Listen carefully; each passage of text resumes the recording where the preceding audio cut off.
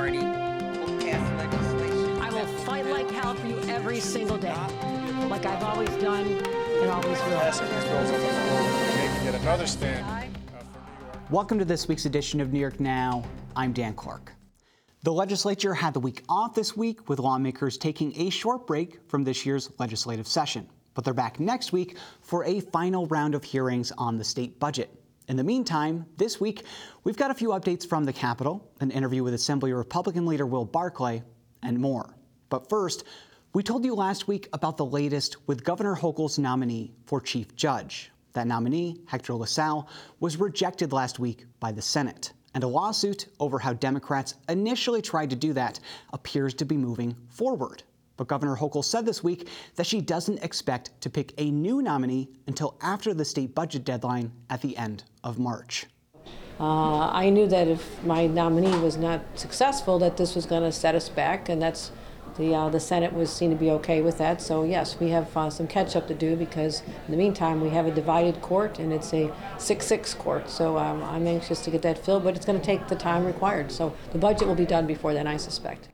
More on that when it happens. But staying now at the state capitol. Members of the Black, Puerto Rican, Hispanic, and Asian Legislative Caucus held their annual winter conference in Albany last weekend. For those who don't know, the caucus has a lot of political power in Albany. They led the charge on criminal justice issues in recent years, but their legislative agenda is a lot more than that. And this year, it includes a push for more funding for safety net hospitals in the state budget. Those are hospitals that primarily serve low-income communities, where many residents are either on Medicaid or uninsured altogether.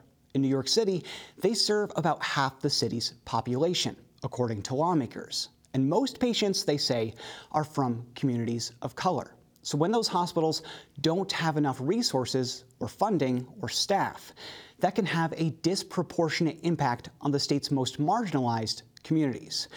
And caucus members say Governor Hochul's proposed budget plan is at least $700 million short on funding for those hospitals, and want to see a deeper investment from the state. Assemblymember Carinas Reyes, who's actually a registered nurse herself. The money is not there to continue to serve the community, and we need to start ensuring that our safety net hospitals survive. Because if they close, if the hospitals in our communities close, the impact to the health of our communities is going to be so detrimental that there won't be enough resources in our state to compensate for it.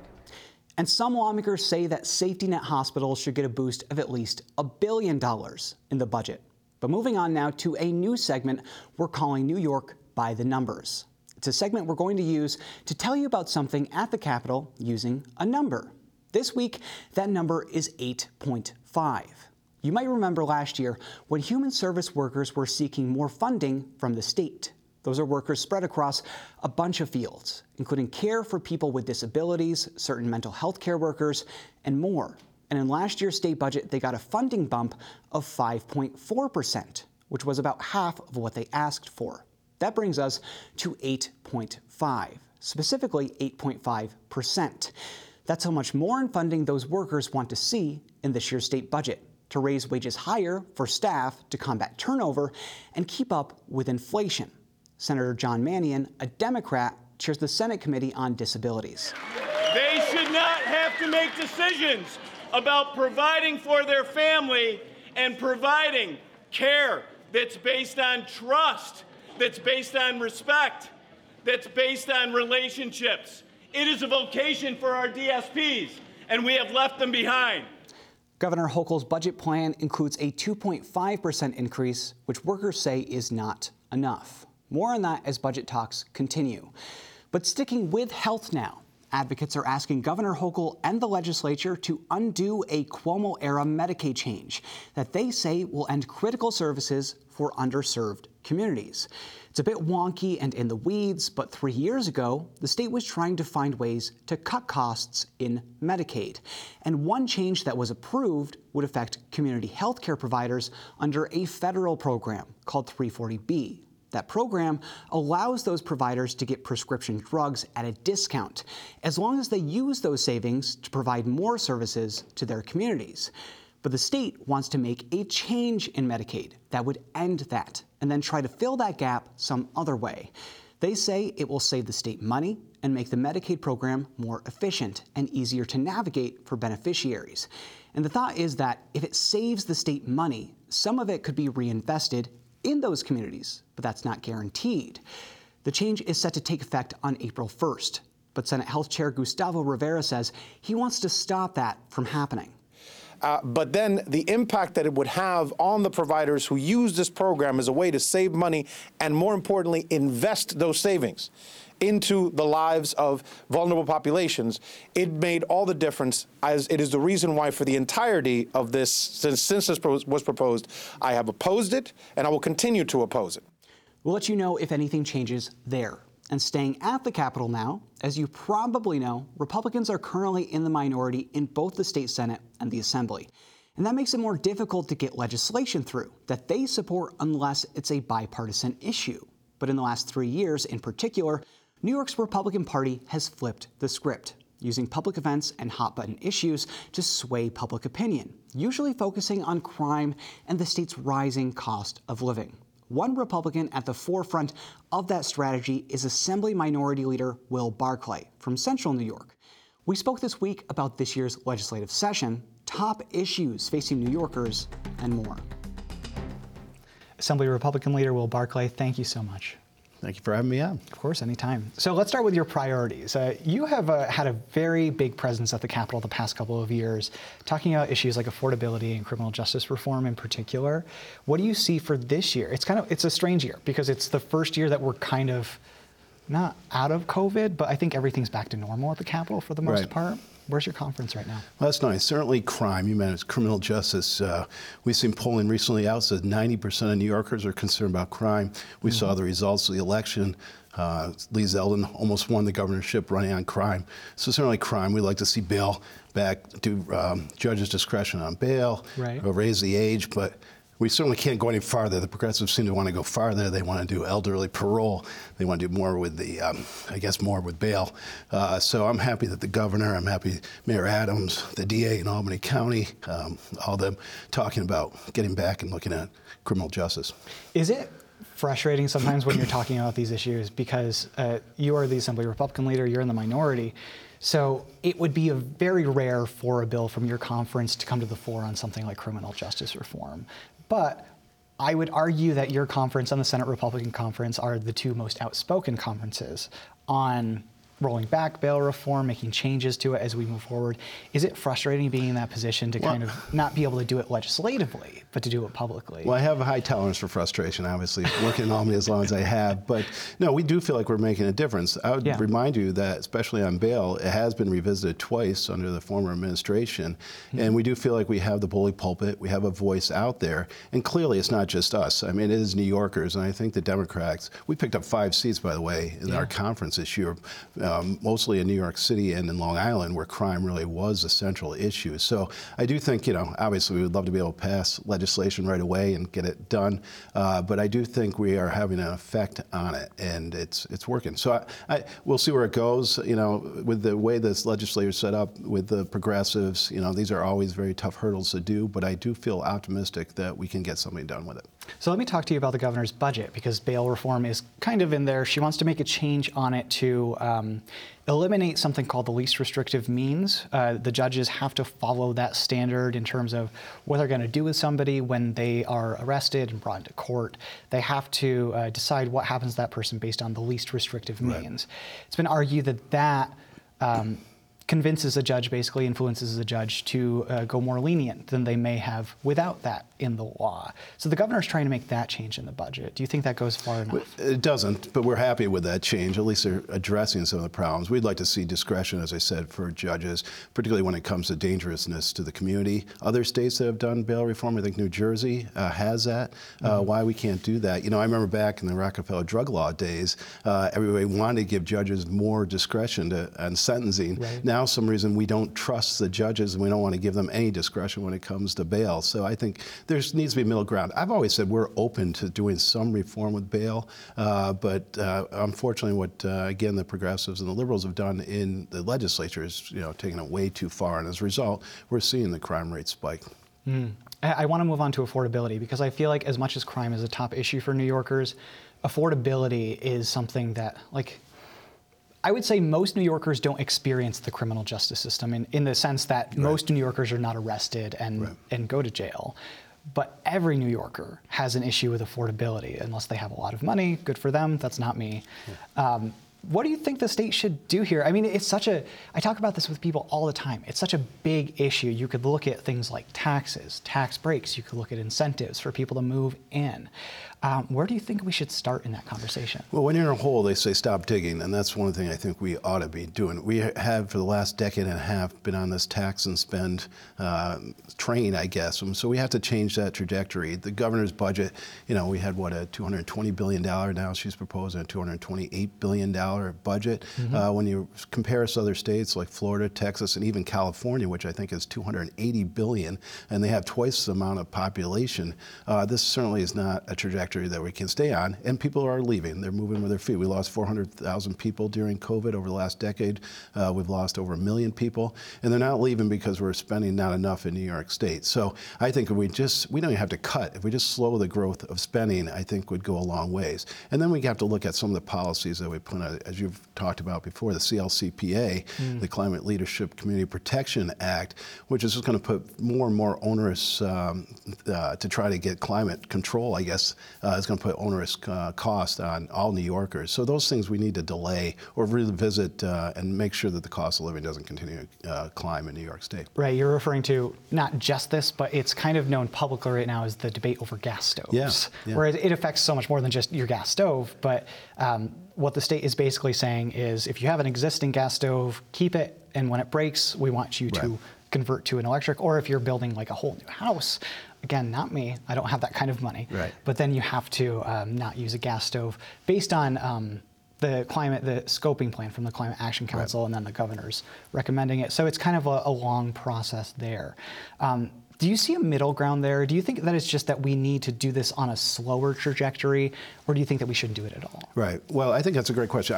We're all for renewable energy. I don't know who's against that. But right now, when the wind doesn't blow or the sun doesn't shine, we have no way to store electricity. So it seems that somewhat we're putting the cart in front of the horse on this. So we definitely need to slow it down. We're not going to be able to all of a sudden change over to completely renewable energy. I think the deadlines are unrealistic. Also, we haven't done any cost benefit, what I was getting at before. This is going to be extremely expensive to implement.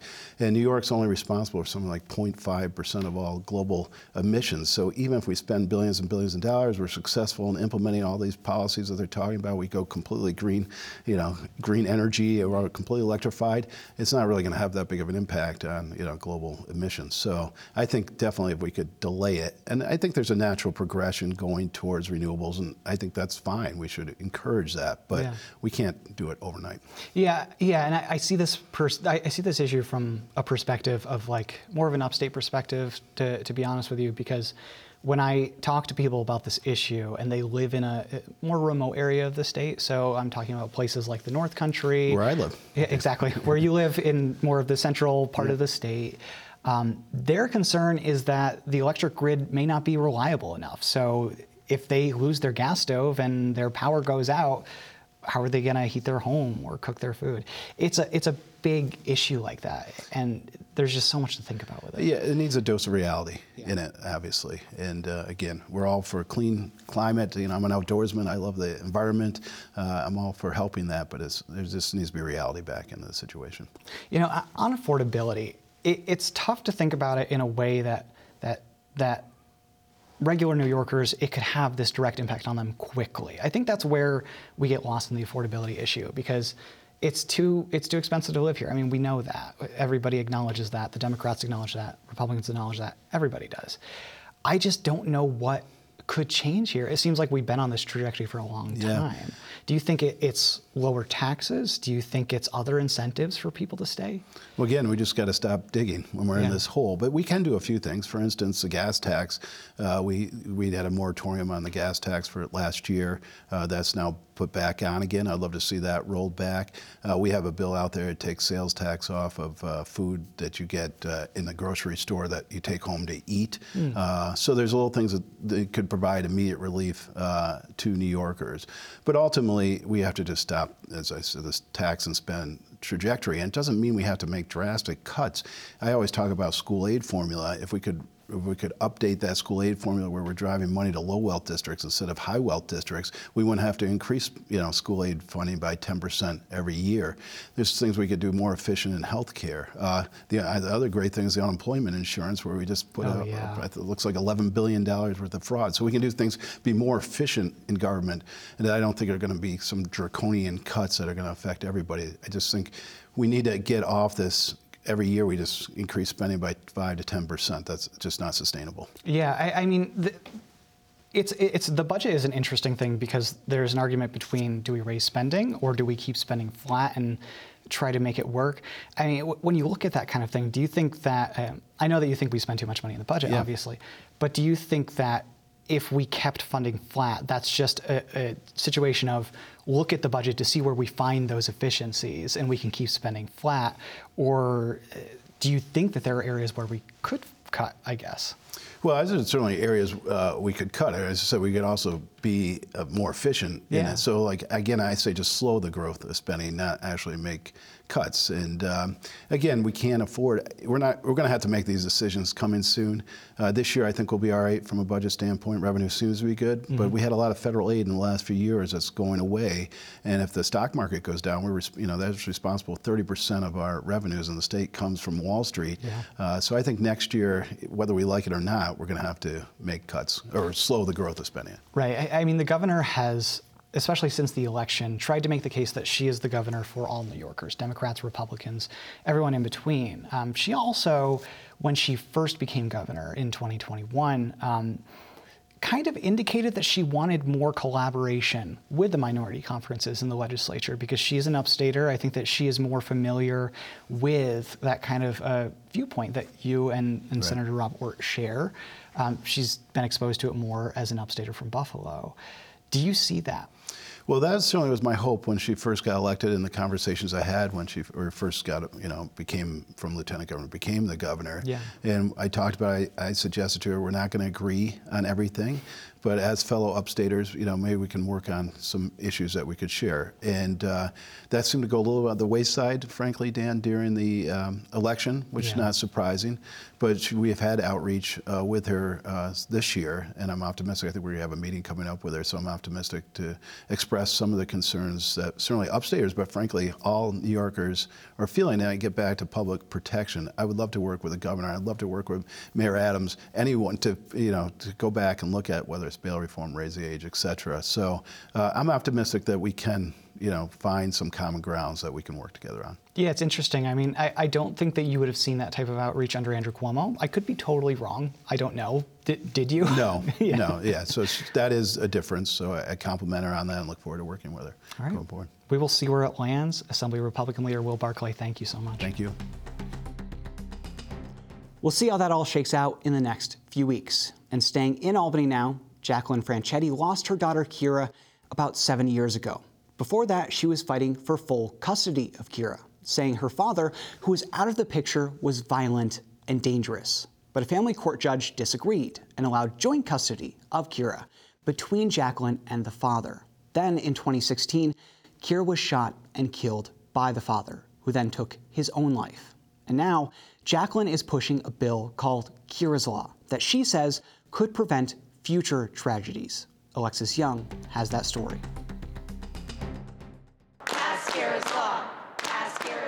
Autumn Coleman is forever 3 years old. Devontae Paul will forever be 6 years old. Gabrielle White will forever be 7 years old. Thomas Fava will forever be 8 years old. Ava Wood will forever be 14 years old. My 2-year-old daughter, Kira, is one of 23 children to be murdered by their parent while going through a custody case, divorce, or separation in New York State since 2016. This number doesn't even take into account the staggering number of children who are court-ordered into the home of an abusive parent. This is Juliessa's grandmother begged them not to order Juliessa back to her abusive mother, who had 5 other children removed from her home. Autumn's mother went to Queens Family Court just 2 days before her daughter's murder. to try and protect her little girl from her abusive father. In every courthouse, in every county, children are being court-ordered into the home of a parent who is beating them, raping them, emotionally destroying them at staggering rates. And the results are absolutely devastating. We need a judicial system, a court system that will protect our children, that will put their life and safety first. We need Kira's Law. I want to walk you through my custody case, because like many of you, I walked into Nassau County Family Court the first day thinking that they would protect Kira. From the very first moment, I was on defense trying to protect myself and Kira and to keep her safe. I told the judge that I was being stalked, threatened, that I was a victim of domestic violence. And everyone knew from day one that he was suicidal. And the judge's response? She yelled at me to grow up. We had Child Protective Services involved in Kira's case. They noted that he had extreme anger and rage issues and an inability to care for her at a young age. And they labeled it low risk. We had a forensic evaluator, actually 3 in Kira's case. They heard from eyewitnesses, saw documented evidence of the abuse. And in his report, he recommended joint custody because he said, quote unquote, a father should always play a role in a child's life. In a healthy breakup, I agree with that, but in an abusive one, absolutely not. This would be a very easy bill for me to come up here and start yelling and screaming and pointing fingers at judges. Simple, very easy. The public would understand. You have 23 dead kids. Kira should be alive. There are reasons for us to be able to do that, but we're not. We are now going to be amending the current bill because we've had productive conversations with the Office of Court Administration. I don't want to cast aspersions on them, but the system is gapped. My last memory of Kira, she had just learned to roll down a hill. And she took a couple of awkward tumbles down. And she got up and she said, "I did it, Mama, I did it." And she was so proud of her latest accomplishment. And just a few days later, she was on a court-ordered visit with her abusive father. He shot her not once, but twice in the back while she slept. He then poured gasoline all over his home, and he murdered her in a murder-suicide. And Kira's murder was entirely preventable. She should never have been with him that day. And the murder of these 22 other children, also entirely preventable. We can end this with Kira's Law.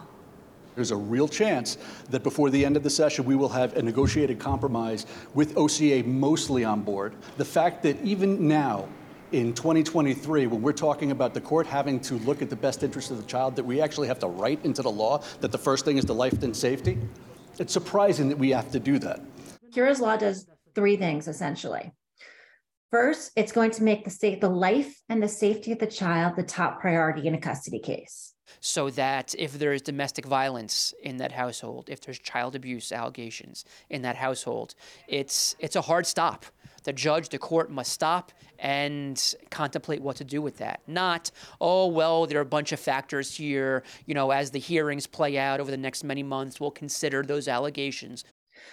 Second thing that this will do is it will mandate judge training. You know, the court system and some judges, they're raising concerns. They don't have the time. And respectfully, I would argue, you want to be a judge in New York State, these issues are so important.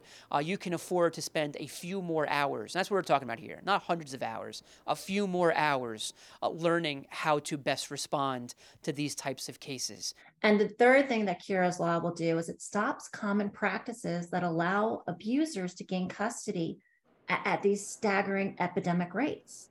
The court would have a risk assessment form that they would have to develop and put a custody case through, because if they're on the record saying, okay, I don't believe this domestic violence allegation. I don't believe this child abuse allegation.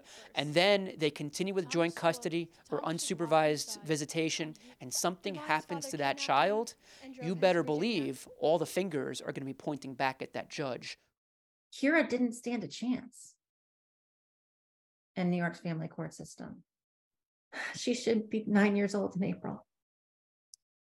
And I see some of her friends, and, Kira's frozen in time for me at 2 years old. And I see how much they've grown. And I'll never know what she wants to be when she grows up. I won't know who her best friends are. Christmas, people are gathering together. I'm at a gravesite. Kira deserved to live. She deserves so much more. And she deserved a judicial system that would protect her, not one that failed her. And in a statement, a spokesperson for the State Office of Court Administration said, quote, "Until there is a final version of the bill for us to review, we do not have any opinion on it at this point. There is a version of the bill publicly available, but it would likely change after negotiations. We'll check back in with OCA if that happens. But that does it for this week. Thanks for watching this week's New York Now. Have a great week and be well."